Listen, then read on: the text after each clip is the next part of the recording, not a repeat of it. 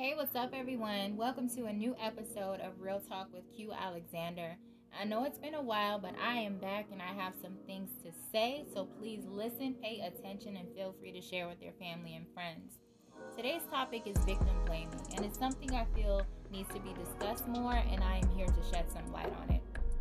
People seem to want to believe that a person is lying before they want to believe that they are telling the truth about being mistreated, abused, or experienced any form of trauma.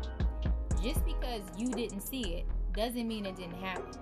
And I'm not saying that some people don't lie for attention or seeking revenge or whatever the case may be, but let's not be so quick to assume.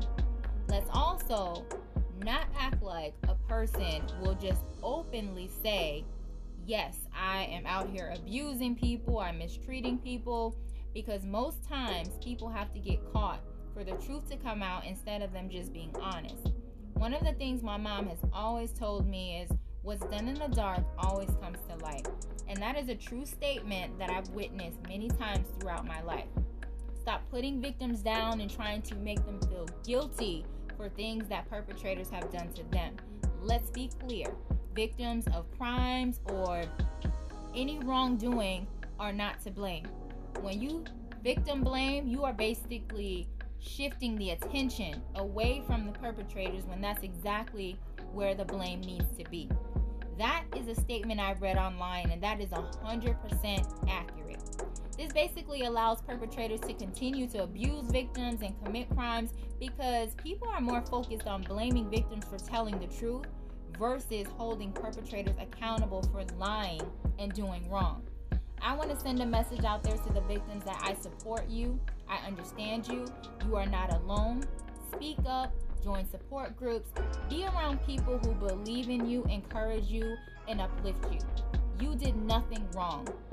Although I have healed from experiences that I have gone through, I still use my voice because I know that there are a lot of people out there who are suffering in silence. They're afraid to speak up. If they have spoken up, people didn't believe them. People who they thought would support them and have their back. I understand how that feels. So I'm going to continue to use my voice and speak up for what is right. Another thing, I want to send a message to people out there who are on the outside of situations and they always have something to say without understanding the full story or caring to understand the full story. Don't ever tell someone to stop playing a victim. This is not them playing a victim in a movie role. This is a reality. This is something that actually happened in their real life. And when you say things like that, it invalidates their experiences. Don't tell victims that you must have done something wrong or somehow try to dissect the truth of what they're telling you, but you don't have that same energy where you can address the perpetrator who actually caused harm. It's bad enough that they have experienced levels of trauma and domestic violence and abuse, whether they were beat, whether it was mental, whether it was emotional, physical, it all ties in together. But then when on top of that, they have people who are downing them, doubting what they're saying, trying to make it seem as though they had to do something which caused what happened to them. In that moment of you saying those things, you are victim blaming, and it needs to stop because it's not right.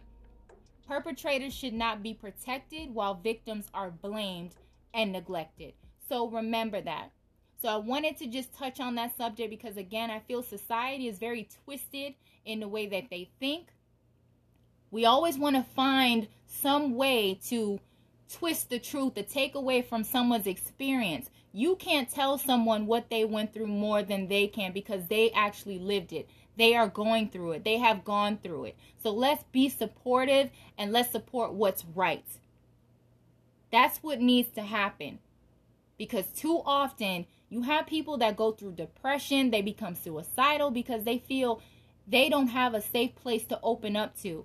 And it shouldn't be like that. We shouldn't be protecting people who are out here being reckless and causing harm to people and putting down the people who are actually hurting. That is not right. So I'm going to continue to speak up for it. I don't want anyone supporting me who thinks that victim blaming is okay. So if that is something that you do, If it's a case where maybe you don't realize that that's what you were doing, I hope that as of today, after you hear this episode, that it is something that you stop doing. And think about how you would feel if you were the person that was in a situation and you went through some level of trauma, how you would feel if people did that to you. If you decided to share your story and open up and people were just putting you down, trying to make it seem as though, okay, well, you had to do something. There's no way that someone would have done those things to you and you didn't do something to trigger it, to warrant that to happen to you. So let's choose our words wisely, be mindful of the things that we say and how we treat people. So I hope that you enjoyed this episode today.